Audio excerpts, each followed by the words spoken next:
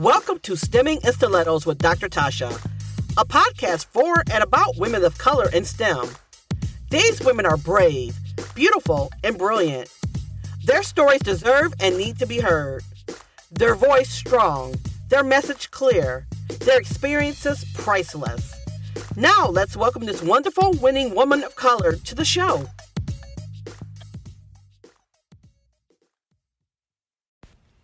Hi, everybody. If you haven't heard about Anchor, it's the easiest way to make a podcast. Let me explain. First off, it's free. Second, there's creation tools that allow you to record and edit your podcast right from your phone or computer. Third, Anchor will distribute your podcast for you so it can be heard on Spotify, Apple Podcasts, and many, many more. You can make money from your podcast with no minimum listenership. It's everything you need to make a podcast in one place. So, download the free Anchor app and go to anchor.fm to get started. Thank you. Welcome to Stemming in Stilettos. I am Dr. Natasha Anderson, and I am your host. I'm really excited about us being back. So to give you a brief idea of the history of Stemming in Stilettos, I need to go back 5 years ago. That is when Stemming in Stilettos first came into being. It was an idea that I had, and I wanted to do it. So I did. I just started. I had horrible mics, didn't know exactly what I wanted to say, didn't know what I wanted it to be. Just knew that I needed my voice to be out there, to be heard, that we needed to be out here talking about minority women in STEM. And that is the focus of Stemming in Stilettos. This whole podcast is built to honor the stories of minority women in STEM. I plan to tell as many stories as possible using this platform. I plan to have on as many guests as possible. Minority women in STEM, telling their stories in their own voice, speaking to their realities, talking about their situations, their issues, their triumphs. So I think it's important that we have a way to get these stories out to the general public, and I'm hoping that my audience continues to grow. Over the past 5 years, we've tackled subjects such as tackling the T and the E in STEM.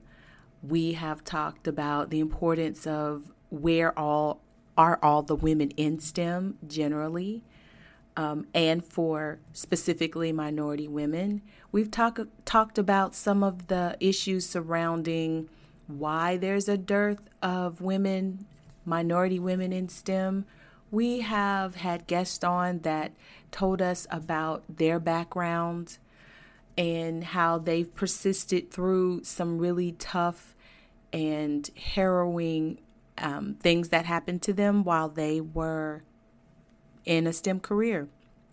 And we'll continue to do those things. I'm really excited about the potential and the opportunity that we have. But today, I really want to talk about me. I want to give you a brief biography about who Dr. Natasha is and why I feel like this is the best way for us to engage. And I'll make it a point to do so every time you hear my voice. I am actually getting used to the sound of my voice. So a little bit about me. In the grand scheme of things, I'll tell you a brief synopsis and then give you a little bit more detail. So basically, I grew up in Georgia and was educated there, went to Georgia Tech, transferred to Southern Polytechnic State University in Georgia, received a degree in mechanical engineering technology. I was a mechanical engineer for 10 years. I have built everything from football stadiums to train cars to cars and some and a lot of little devices in between.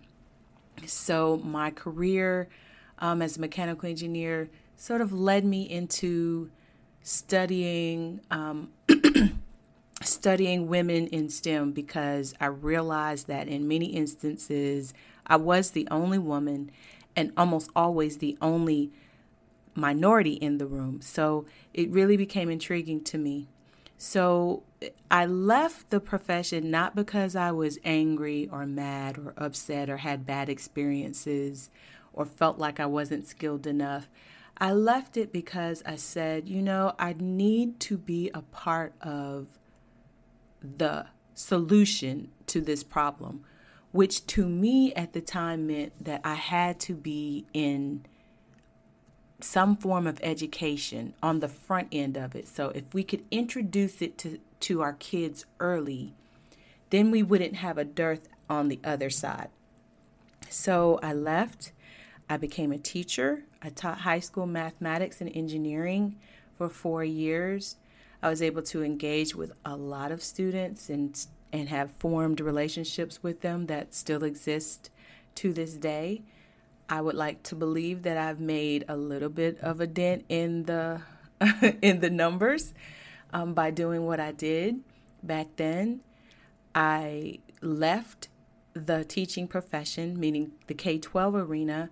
I literally went to one of our local community colleges for a summer job, and 2 weeks later they offered me the full-time position, which I took. And that led me down a path I could not even have imagined. I always call myself the accidental academic because I had no idea that this would be my life. So went to the local community college, started there as a faculty member, taught engineering, engineering technology, engineering graphics, some math and some physics classes for a long while. Then I moved to become the director of STEM initiatives. And then I moved to being a dean over several different programs. So, and then I left and started my own business where now I help people develop STEM programming, do training for teachers, and I speak internationally and here in the United States. I talk on many topics, but of course I'm an expert in STEM and STEM education and minority women in STEM. So that's my heart. That's my heart group. That's who I want to reach. That's who I want to support. That and teachers. So those two groups are where I live and breathe. And I just feel like we should be doing more to assist them in being successful in those areas.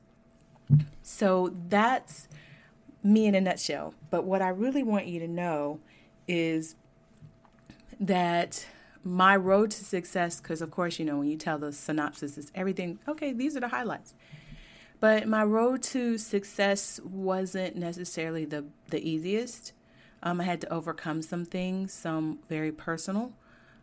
I will tell you that when I was in the 3rd grade, my mother was told that I was mentally disabled and that I would never read above a 3rd grade level. And my mother literally rejected that on the spot. She said that will not be my child's experience. And she went to work in helping to educate me and my brothers and sisters. So many of you who know me personally know that I was born with my best friend. I have a twin sister who is an educator herself, and she's phenomenal and excellent. And I have 2 brothers. I have a younger brother and an older brother. So they are the bread pieces to my sisters and I sandwich. So my mother spent a large amount of time once that is what she was told, is that I would never read above a 3rd grade level. My mother rejected it, and she said that, we're going to spend every hour, every waking minute almost overcoming this. So what that meant for me was I was always reading. We watched TV, sure enough, but we were always reading. There was always a book. We had to If my mother didn't buy me books, then we were donated books, or we went to the library and got books from there, got books from school. And we had to pick not just, books for the third grade. It was always, 2 or 3 levels above that. So we did that a whole lot. And we also had to write we had to write book reports at home. So what that did for me was show me the importance of education and how important reading is and has always been to me. It's the thing you'll find me doing even on my moments of off, when I'm off. I'm always reading. So what that did also was stem my love of learning. So she infused it in everything that we did. So if we were riding in the car, we weren't listening to the radio all the time. We were doing multiplication tables. We were talking about history. We were reading signs on the street or on the back of cars. We were playing games that had us thinking critically about things.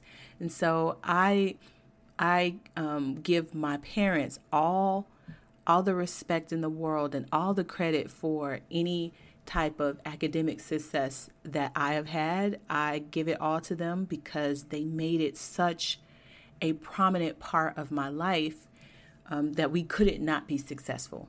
I'll tell you how successful we were, or she was, in overcoming that diagnosis that they gave me. By the time I left to go to high school, because at the time there were no middle schools, just to age myself even further, I was reading, and actually all of my siblings were reading on a college level. By the time we left elementary school, we were that far advanced because we read every day and we were reading the encyclopedia and things like that. So again, all hats off to my mother. She was the one who did that. And then when I got into high school, we could branch out into different areas and noticed that I really had an aptitude for math and science. I really understood it. Geometry was my favorite subject. I know some people are shaking their heads, but I just got it. I really liked proofs. I don't know. I don't have any problems being called a nerd. That's just who I am and was then. Physics made sense to me. It was the science that made the most sense to me. So loved it. Didn't know how that was going to translate into a career at the time. I used to love to draw, and I really thought that I was going to be a designer of houses. Didn't know the name of that career. I had a high school counselor that introduced me to En-ROADS. En-ROADS was a eye-opening experience. It still exists right here today. I believe the website is enroads.org, please, or enroads.com. Please go there if you have a minority student who's interested in STEM. They have a wealth of opportunities available for your student. So I was involved in that program, was able to get into it. It had me going downtown, which for me, and I guess it's still true for right now, is that for a high school student, their world is about a 20-mile radius from their house. So being able to go downtown was like a huge, huge deal, and it broadened my horizons. I met a lot of people from a lot of different areas, and we gelled together because we were in this class together. We all were assigned as interns. I interned at an architectural firm, and I enjoyed it. I was like, okay, this is what I'm going to do. When I went back to En-ROADS and they were covering different types of careers in engineering, that's when I thought, okay, wow, well, maybe it's not architecture. Maybe it's engineering. Maybe that fits what it is I'm supposed to do, because from there what came to me was that, I spent my whole life being the student or being the girl or being the child that would tear up their toys just because, not because I was destructive. My mother would probably have a different answer to that. But because I was curious as to why they worked. And actually, if I think really hard about it, I'm still curious about how things work. And that has been the thing that has pushed me more than anything else. So if I don't know a thing, I'm going to educate myself about it. If I'm curious about how it's work, I'm going to ask 5,000 questions and probably annoy some people, because that's the way my mind works. And I think that that's what led me away from architecture into engineering. I applied at some of our colleges. I was waitlisted at my dream college, and I thought I was actually off to the University of Alabama. I was really excited to be there, to be going there. And then I was taken off the wait list at Georgia Tech, and I went there. It was life-changing. I still have lifelong friends that I met there. I was able to conquer some of the classes there. And then I thought, wait, I don't know if this is really the place that I need to be. It was so big and huge, and it's even bigger now. So I transferred to what is now Kennesaw State. It used to be Southern Polytechnic State University. It is now Kennesaw State, where the classes were a bit smaller. I was able to actually meet some of my professors and form relationships with them and ask the questions and get more in-depth instructions than I believe that I would have at Georgia Tech. And I don't regret the decision to transfer schools and get my degree from there. My first job took me all around the United States, where I worked for a manufacturing plant that had locations all over the United States, and I went there to basically find out what they do, how they do it, so I could do my job better. Like I said earlier, I've built everything or been a part of the design team that have built stadiums, to CVS drugstores, to school cafeterias, to some parking lots or parking decks. So I had my career so varied. I had a wonderful time as a mechanical engineer, and I was good at that job. But I also noticed that there were unspoken rules being done.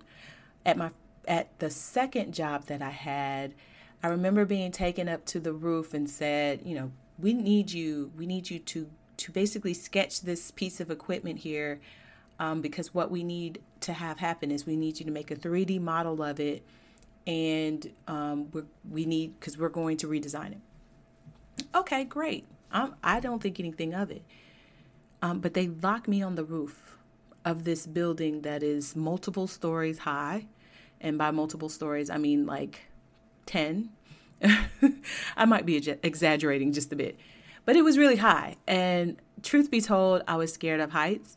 So it was really scary when I realized that I was locked on the roof. The door was locked. I could not get down. I knew then that I was being hazed and that they were not expecting me to come back. I don't know how they thought or believed that I would get down off of that building, but the thought was that I wouldn't come back. And I knew that. I intrinsically understood that, okay, this is what that is. So when I walked back in the office and sat down at my new desk, the mouths were hanging open. And my thought was, you will not break me. You will not break me. Now, at the time, it didn't even dawn on me that this was illegal for them to do. I just was like, okay, well, this is what has happened. But I'm going to come here, I'm going to do this job, and I'm going to blow it out of the water. And so what ended up happening there is that I was a part of a group that had 4 young adults. We had all probably just graduated from college not too long ago. And I ended up being the leader of that group. And so we did all of the 3D CAD work and design for that small business for quite a long time before I left to go do a different aspect of mechanical engineering. For those of you who don't know, mechanical engineering is probably the most generic of all of the engineering. It branches out into many different areas, and it was the thing that I really enjoyed the most about it is that I could design your piping, plumbing, HVAC systems. I could design train car parts or parts for cars. I could be an inventor if I wanted to. All of those things sort of encompassed being a mechanical engineer. So I left soon after having another experience where we were actually a part of a team that went to a military base to upgrade some of their facilities. And the general on base thought I was his secretary. He threw the paper on the desk and he said, you're taking notes. And I had to basically say to the general, hey, sir, I am the mechanical engineer of record for your project.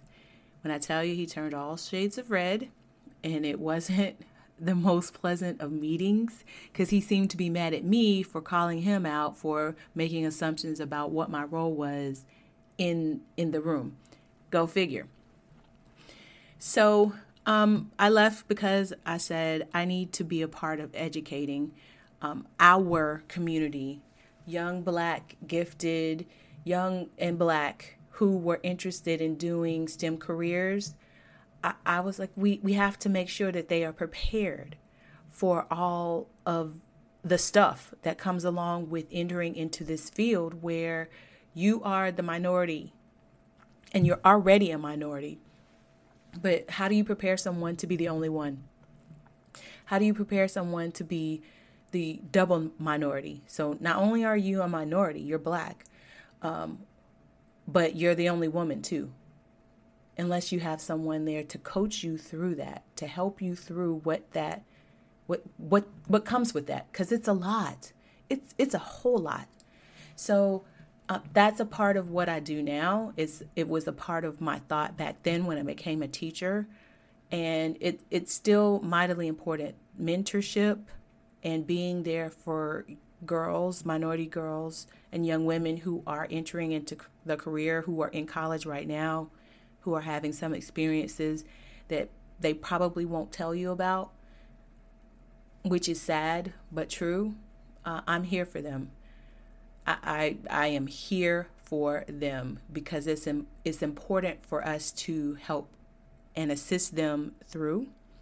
And that's part of the reason why I think people will listen to this podcast, to me, to our guests, because the advice and the experiences that will be dispensed is invaluable. And sometimes it's just helpful to hear someone's story so that you can see yourself, or you can sympathize or empathize with that person. And it changes your mindset about a thing. And so that's why this podcast is so important to me, and I'll continue to do it. I will find a guest host if I lose my voice to do it. So let me tell you where you can find me. Right now, I am on Blog Talk Radio, and we'll continue to post them there. We will be on iTunes soon, and I will give you the updates when we make that connection. You can find Dr. Natasha or Dr. Tasha. You can find me on my website. My website is Dr. Tasha, and that's www.drtasha.com. Now y'all know my name is not spelled like a normal Tasha, so follow me. It is drtoshia.com. Y'all have it? So Tasha is spelled Toshia. All right. So go there, learn a little bit more about me, how you can get in contact with me there. You can find me as Dr. Tasha 11 on Twitter. You can find me as Dr. Tasha on LinkedIn. You can find me, you can find the podcast Stemming in Stilettos on Facebook. And I am Dr. Tasha on Instagram as well. So I hope to be hearing from you guys soon. And I hope that you have a great day. Thank you for listening to this episode of Stemming in Stilettos. Please check out the show notes to get additional information about today's guest or today's topic. You can find the podcast on every major podcast platform. You can find additional information about Dr. Tasha at www.drtasha.com. Thanks again, and don't forget to tune in every Tuesday for the latest episode of Stemming in Stilettos.